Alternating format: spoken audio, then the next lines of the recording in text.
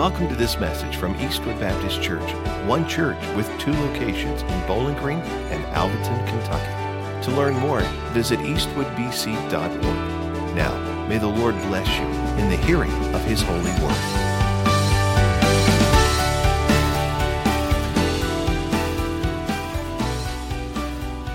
Amen. Grab your seat.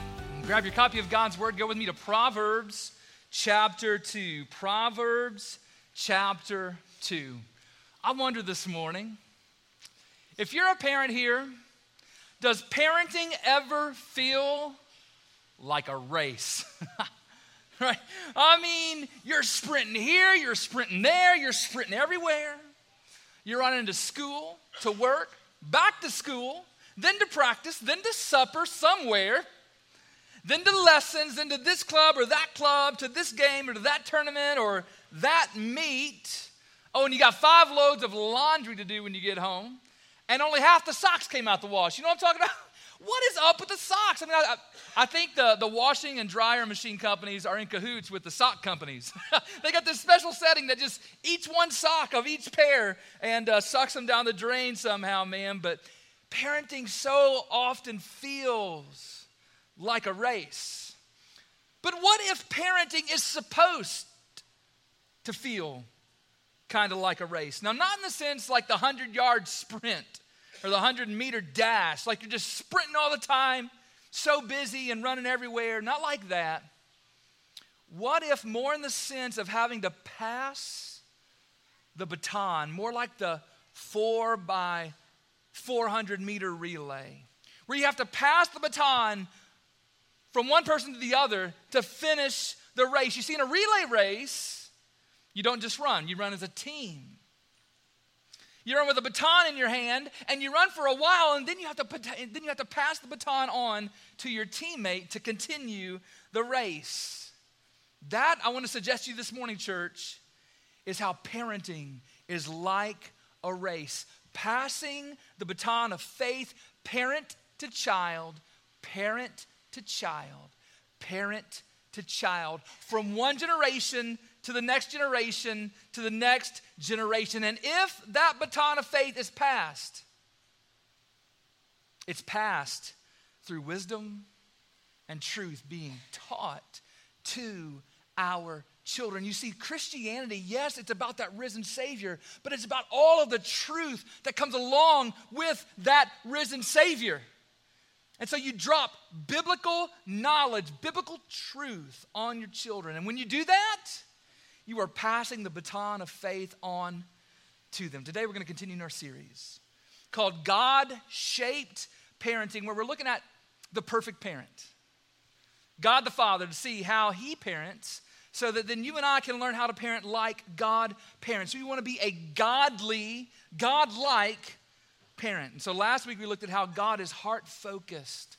He's not just focused on outward conformity, on behavior. He's focused on the heart.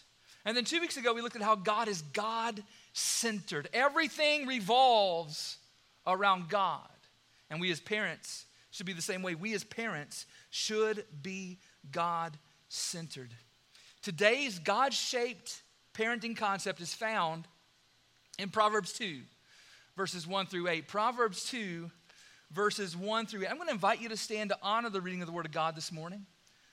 As you stand, know this, that what you hold in your hands is the Word of God, given to us from God Himself. God is the ultimate author through human authors of this book that we hold in our hands. Verses 1 through 8. It says this: My son, if you receive my words and treasure up my commandments with you, making your ear attentive to wisdom and inclining your heart to understanding, yes, if you'll call out for insight and raise your voice for understanding, if you seek it like silver and search for it as for hidden treasures, then you will understand the fear of the Lord and the knowledge and find the knowledge of God. For the Lord gives wisdom, from His mouth come knowledge and understanding. He stores up sound wisdom for the upright. He's a shield to those who walk in integrity, guarding the paths of justice and watching over the way of His saints. Let's pray together. Father, as we come to this passage of Scripture, would you give us an understanding of what you do as a parent, Father? We want to look to you, the perfect parent. And God, that we want to emulate that. We want to imitate that so that we might be godly parents. Father, if there's anybody this morning under the sound of my voice who has not yet repented and trusted in Christ, Father, although we're not directly aimed at the gospel, your good news is all over this message today. And I pray that they would hear the good news, turn from sin and trust in Christ and be saved. Father, move in our midst. It's in Jesus' name we ask this. And all God's people said, amen. Grab your seat right there. So did you catch the God-shaped parenting principle right there in verse 6? Look at verse 6 again. It says, for the Lord gives wisdom. From his mouth come knowledge and understanding. And so here's today's truth that comes right out of that passage. The truth that you and I should rejoice in is that God the Father gladly gives wisdom and knowledge to his children. God the Father gladly gives wisdom and knowledge to his children. Indeed, history is full of God doing just that. I mean, from the very beginning, God taught his children. We see it happening again in the very beginning here when God the Father is instructing Abraham, or not Abraham, but Adam right there in the Garden of Eden. Right there with Adam in Genesis 2, 15 through 17. God is teaching, he's instructing Adam in wisdom and knowledge. He says, the Lord God took the man and put him in the Garden of Eden to work it and to keep it. And the Lord God commanded the man, saying, you may surely eat of every tree of the garden, but of the tree of the knowledge of good and evil you shall not eat, for in the day that you eat of it, you shall surely die. Right there is God giving knowledge to Adam. He's laying out to Adam what is wise, what is right. Sadly for us, Adam didn't listen to his daddy, but nevertheless, his daddy shared, he spoke, he dropped knowledge on Adam. So if you ever wonder why your kids don't listen to you and disobey you, it's because they're just like their original daddy, Adam, okay? But God continued on. He didn't stop with Adam there. He continued to give wisdom and knowledge from his mouth. He covenanted with Abraham and taught him how to live a godly life. He spoke through Moses to the people, instructing them how to live as a godly nation. He spoke through the prophets and to the prophets to teach and to correct the people when they went astray. He spoke through Jesus, who was God in the flesh, and he spoke through the apostles. God the Father gladly gives wisdom and knowledge to his children.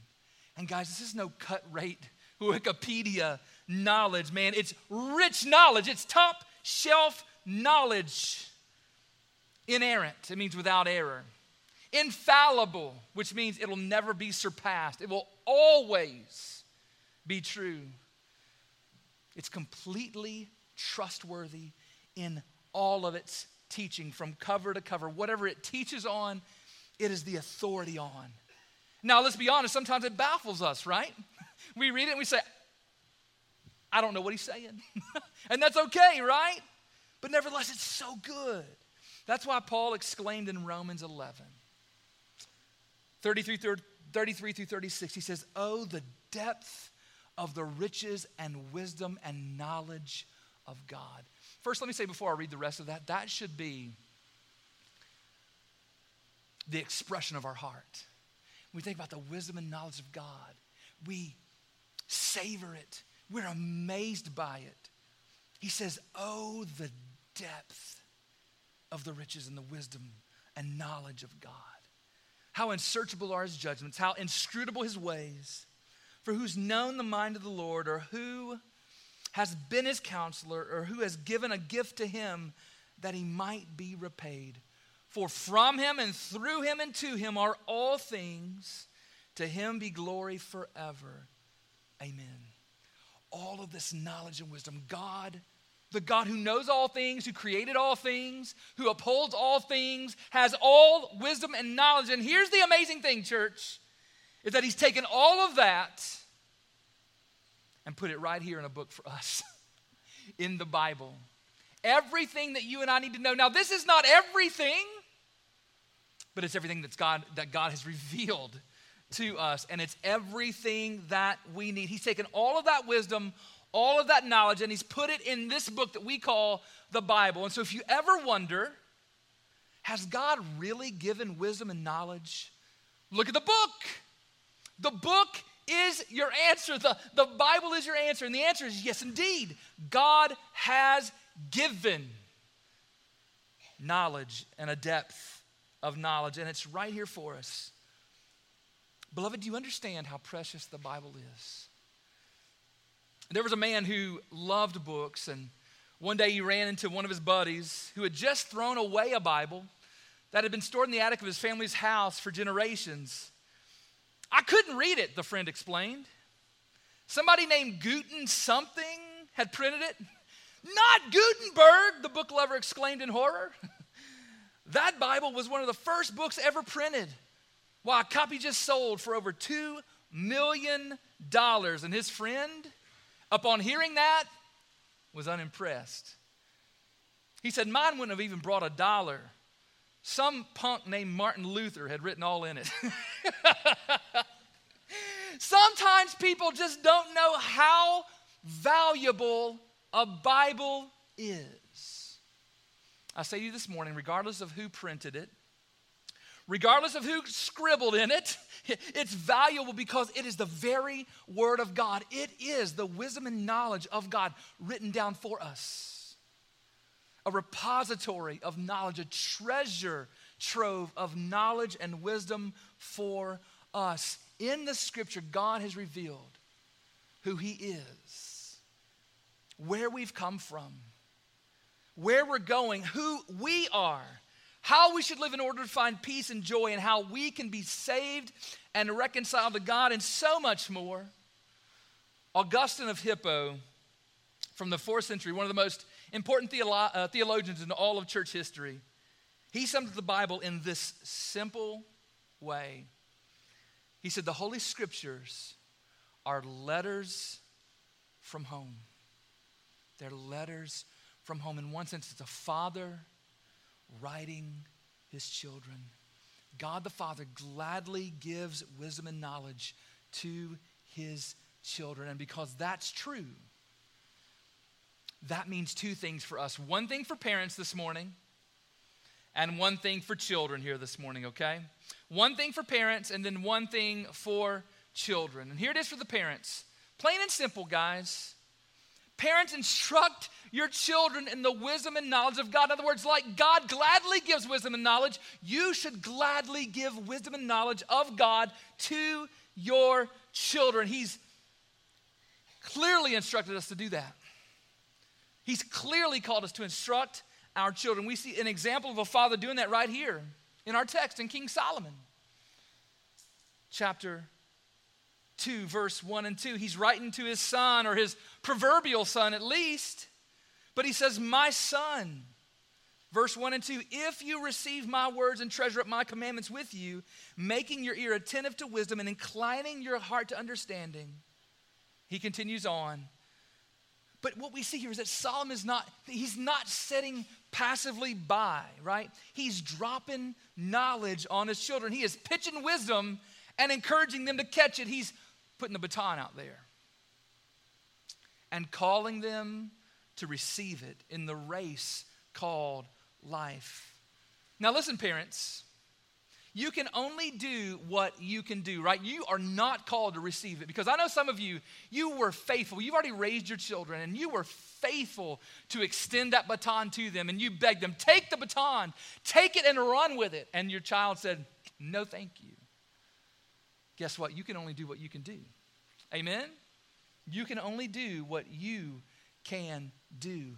You are not called. And parents who currently have children, Christy and I talk about this a lot. What if somewhere down the road our children say, forget this Christianity stuff? Will we have been failed parents? Again, I say to you, you are not called to receive it from them. You're only called to hand the baton to them and to beg them to receive it. But let me say this, they will never receive it if you don't hand it to them. You've got to do your part, right? Back in the 2008 Beijing Olympics, man, we had high hopes for our sprint team, our 4x100 meter sprint team. Man, we had the best sprinters that America could offer in that race. Rodney Martin, Travis Paget, Darvis Patton, Tyson Gay. And as the gun sounded in the first qualifying heat, man, we were out to a big old lead. Man, America was winning. But if you go back to the record books and look at that race, to look for their finishing time, you won't see a time, you'll see 3 letters, DNF, which stands for did not finish. You see, as they were coming into the final baton pass between the third and the fourth legs of that relay race, the U.S. team, I don't know how, I mean, these are professionals, they dropped the baton. Tyson Gay, he said later that he reached back for the baton and there was nothing there to take. You see, the Bible tells of one significant time when the people of God dropped the baton of faith. It was Joshua's generation. And as you think about Joshua in the Bible, man, we always hold Joshua up as a hero. And he was a hero, right? He was a hero in many facets of life. Conqueror, warrior, be strong and courageous. We always hear when it comes to Joshua. It was Joshua's generation, the one that followed after Moses. It was Joshua's generation that conquered all of the promised land. And God had done amazing things, even miraculous things in their lives. And eventually it came time for them to die, for that entire generation to die. And here's what we read in Judges chapter 2, verse 6 through 10. Judges 2, 6 through 10 says, when Joshua dismissed the people of Israel went each to his inheritance to take possession of the land. And the people served the Lord all the days of Joshua and all the days of the elders who outlived Joshua, who had seen all the great work that the Lord had done for Israel. And Joshua the son of Nun, the servant of the Lord, died at the age of 110 years. And they buried him within the boundaries of his inheritance in Timnath-Heres, in the hill country of Ephraim, north of the mountain of Gash. And all that generation also were gathered to their fathers. And then we read this, church. And there arose another generation after them who did not know the Lord or the work that he had done for Israel.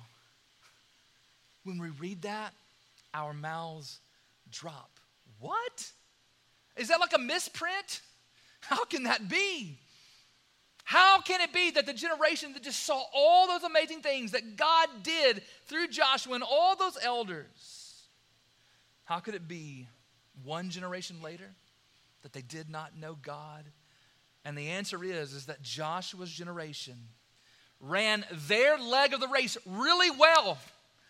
But when it came time to pass the baton, they dropped it. There are several reasons as you think about it this morning, and you may come up with more than the 3 I'm going to give you, but I want to give you 3 reasons that parents often drop the baton.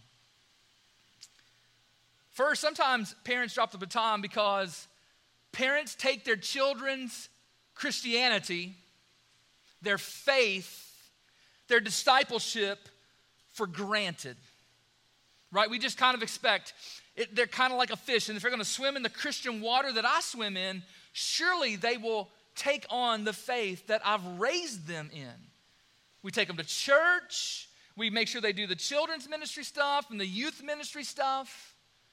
And then we see so many walk away and never come back to the church. Guys, listen to me. You cannot take your children's faith for granted. You can't just expect it to just kind of happen. You can't be passive.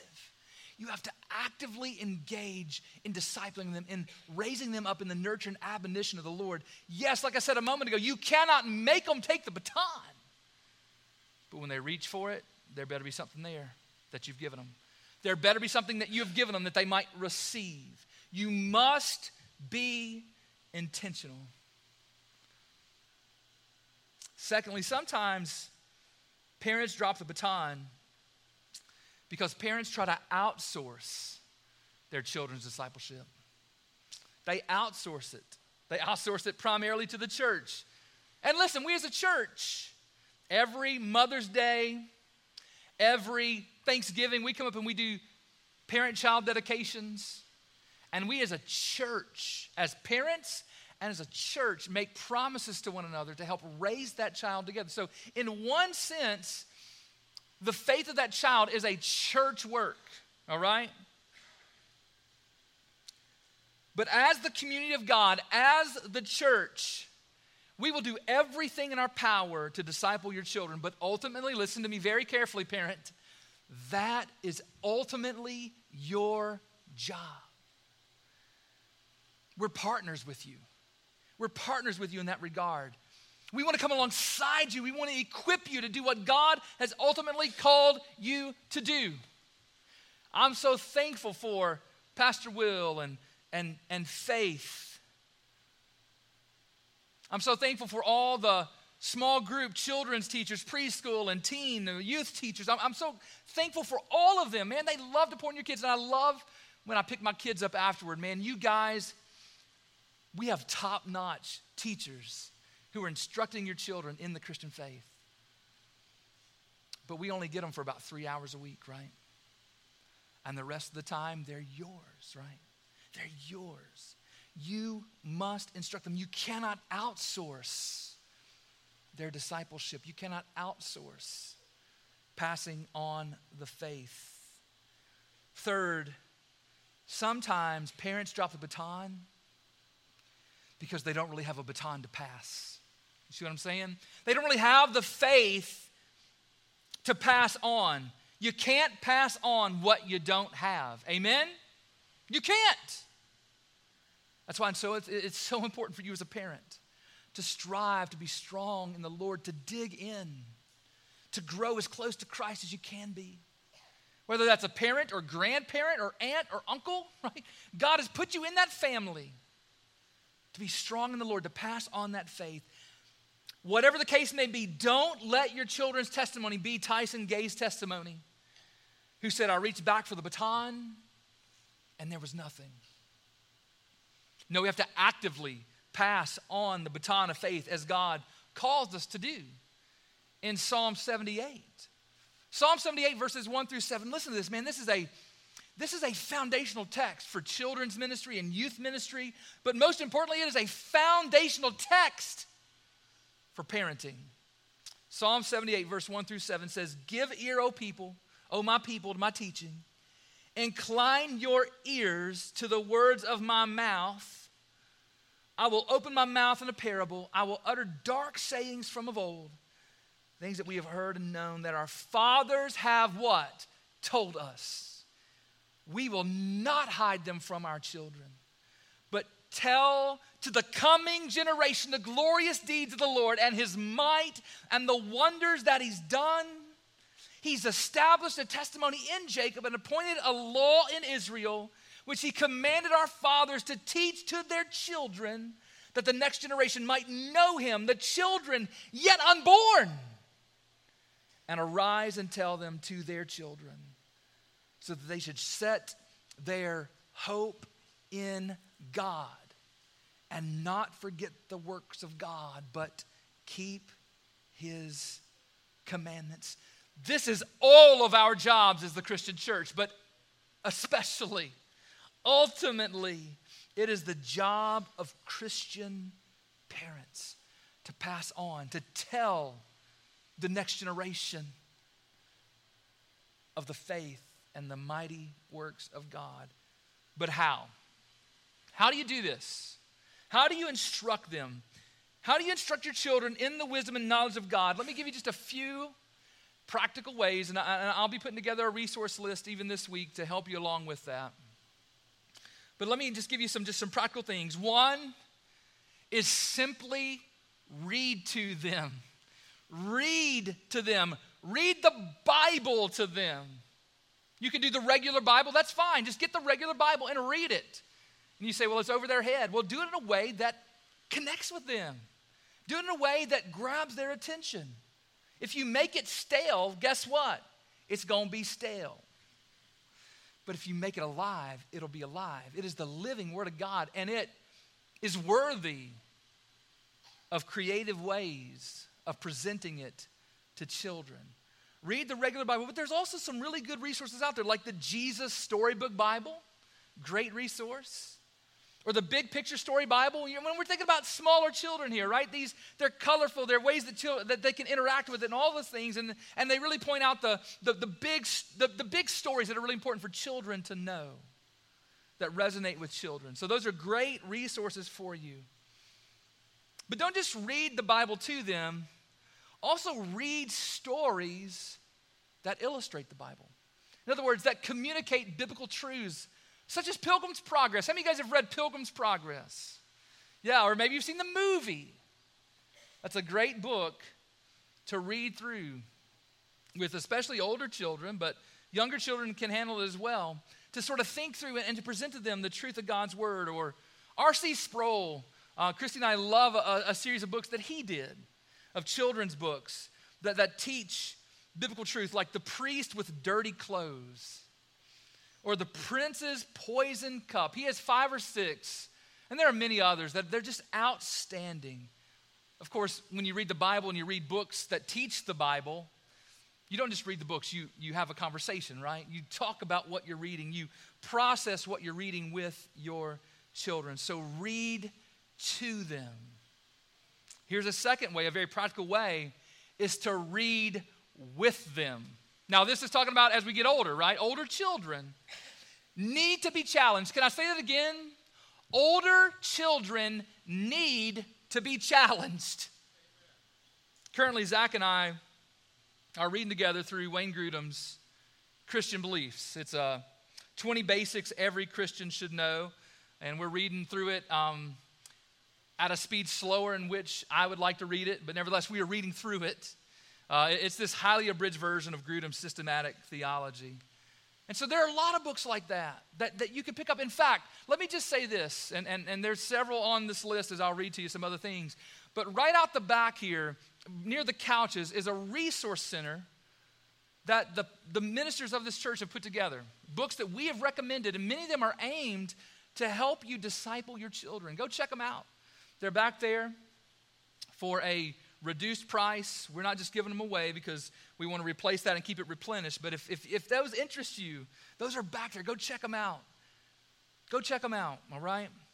So there's that. So you read with your children, engaging with them, talking with them. But third, you can do this. And we kind of talked about this 2 weeks ago. But we talked about having family devotions. Guys, that's one of the ways when you get together and just get around and you open up the Bible or you open up something and read it and talk about it. Listen, it gets crazy. No joke, this week, one of our family devotions turned into an all-out wrestling match. I saw one kid submission the other one. He got him in a leg lock and he had to tap out. I was like, what is going on here? But that's real, that's life. And we say things like, well, if they're not going to sit there, we're not going to do it. No. You roll with the punches. Literally, roll with the punches, okay? That's what you do. So you do devotions as a family. You don't have to do it every night, but do it. Do it. There's all sorts of course, you have the Bible, but there's all sorts of good devotional books like Big Truths for Young Hearts. Love that book. I think Pastor Will is reading that book with his kids. Everything a Child Should Know About God. It seems like we passed that book out to several folks a year or so ago. One that's back there in the resource corner, one that my family uses a lot, is called Leading Little Ones to God. All of those, and there's all sorts of other resources that are really, really good to help you in family devotions. A fourth practical way to pass the baton of faith to your children is through catechesis or catechism. Now, I know that sounds like a disease, okay? maybe you were brought up in a Christian tradition that regularly utilized catechisms to teach biblical truth, but you found them boring. Or maybe you've heard that catechisms, that maybe that's something that Catholics do, or maybe Presbyterians do, or maybe you've never even heard the word catechism, okay? But don't panic.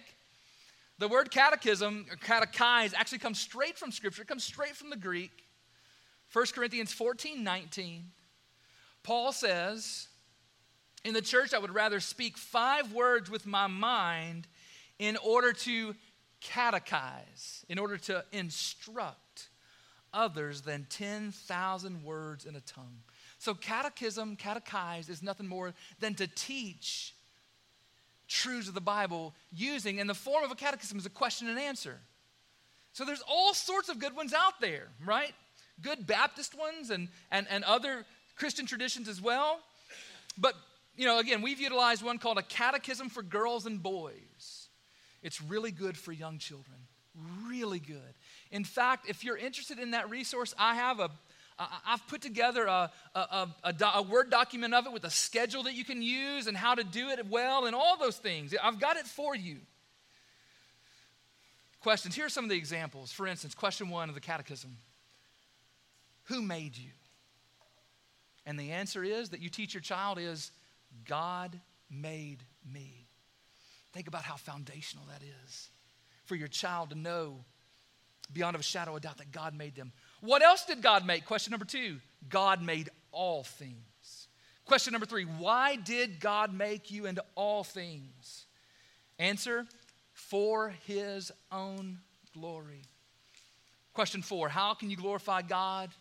Answer, by loving him and doing what he commands. We've seen great fruit in our family from using these, and I would be glad to pass those on to you if you're interested in those. Just reach out to me. But there's the Westminster, there's the Heidelberg, there's all sorts of others, but there is a new one that also is really good that I would commend to you.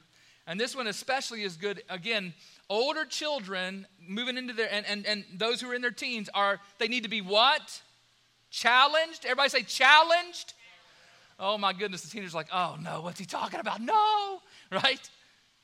The New City Catechism is a great tool for your family. In fact, if you're interested in one of these, I have 8 copies that I would love to give you today. Come by guest info afterward, and I would love to give your family one of these. It's really helpful. It's only 52 questions in that, but it will help instruct your children and your older children particularly in the Christian faith.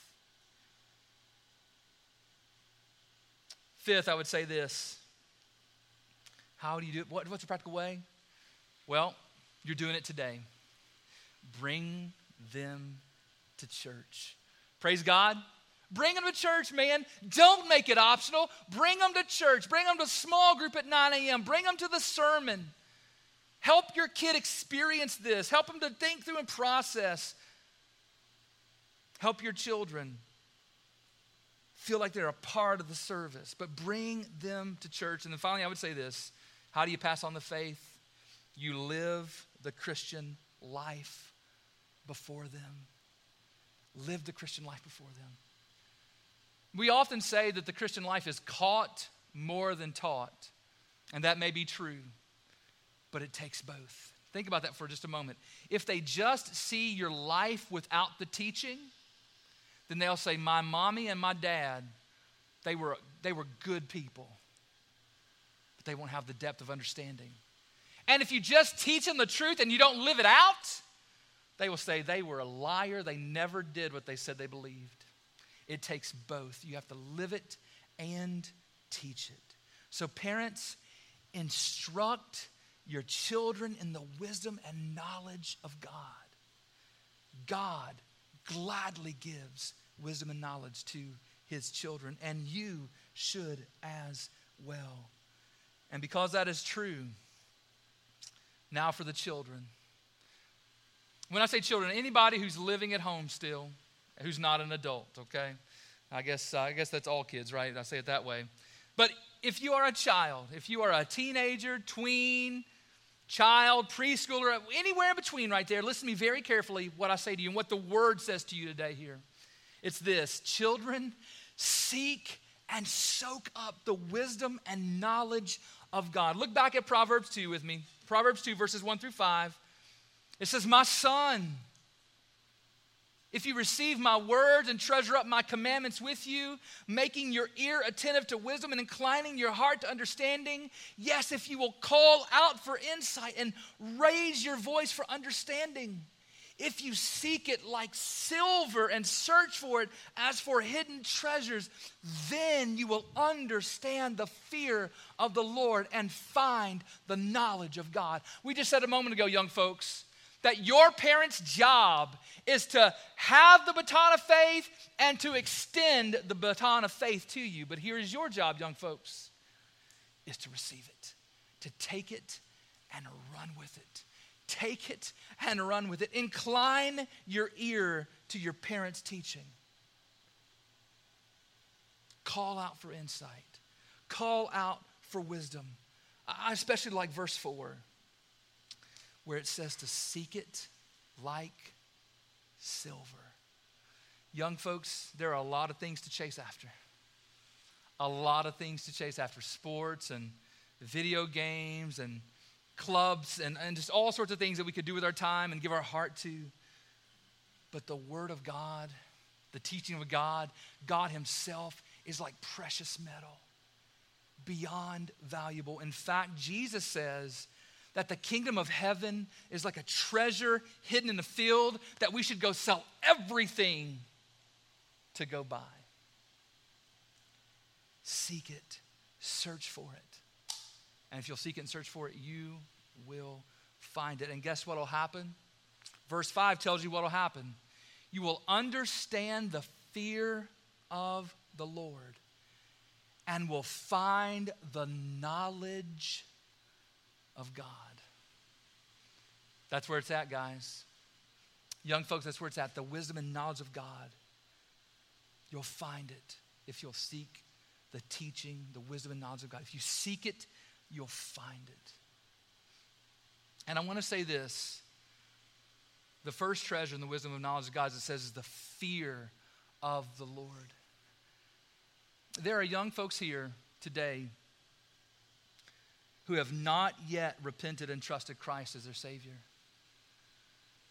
The Bible says that you should fear God. Your sin has separated you from God.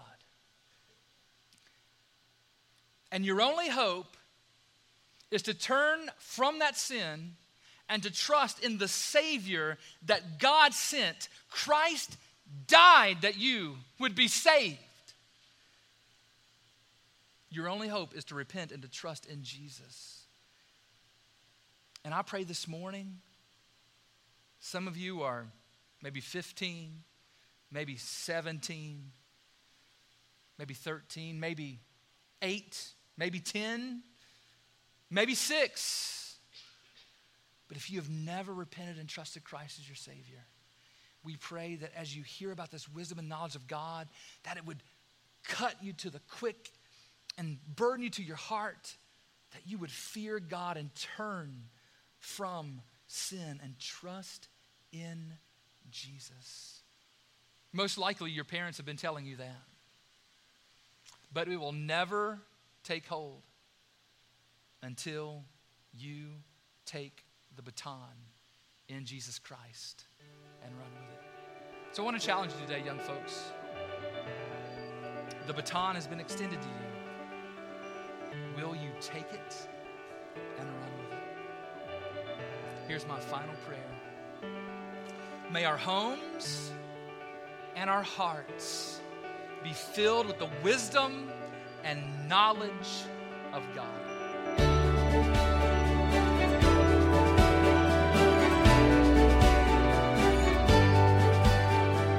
Hi there, this is Pastor Ben. I have something really important to ask you, but first, I want to say thank you for taking the time to make this digital connection with us through our podcast. I hope the message you just listened to was a blessing, but an even greater blessing than this digital connection would be for you to connect with us in person this coming Sunday at one of Eastwood's 2 campuses where we get the joy of living life together in Jesus' name. And now for that really important question, which is the most important question you'll ever answer. Where do you stand before God? Now, based on what you've done, the straightforward answer is that you stand guilty and condemned before God. You are a sinner who completely deserves God's wrath forevermore in hell. And I deserve the same thing also. I mean, every person does. Guys, that's terrible news. And even worse is the fact that there's nothing you can do in and of yourself to change that. You need a Savior. But I have good news. God loved the world so much that he sent Jesus to be your Savior. Jesus came and lived the perfect life that you cannot live, and he stood condemned on the cross, dying the death you deserve. And 3 days later, Jesus was raised from the dead to prove to everybody that he is indeed the Savior of the world. And now Jesus longs to change your standing before God by making a trade with you. He desires to take what you've earned, which is the wrath of God in hell, and to give you in return what he has earned, which is the blessing of God in heaven. When this trade happens, instead of standing guilty and condemned before God, you will stand forgiven and righteous with the promise of everlasting life. So what must you do to have your standing before God changed? First, admit to God you are a sinner. Second, hate your sins. Turn from them and ask God to forgive you. And finally, turn to Jesus in faith and love, putting your complete hope in Jesus' life, death, and resurrection, and follow him until the day you die. Wherever you are listening to this podcast, Jesus is ready to make this trade with you. And I pray that you would trust in Jesus and be saved. Thank you again for connecting with us, and I hope to see you soon at Eastwood Baptist Church.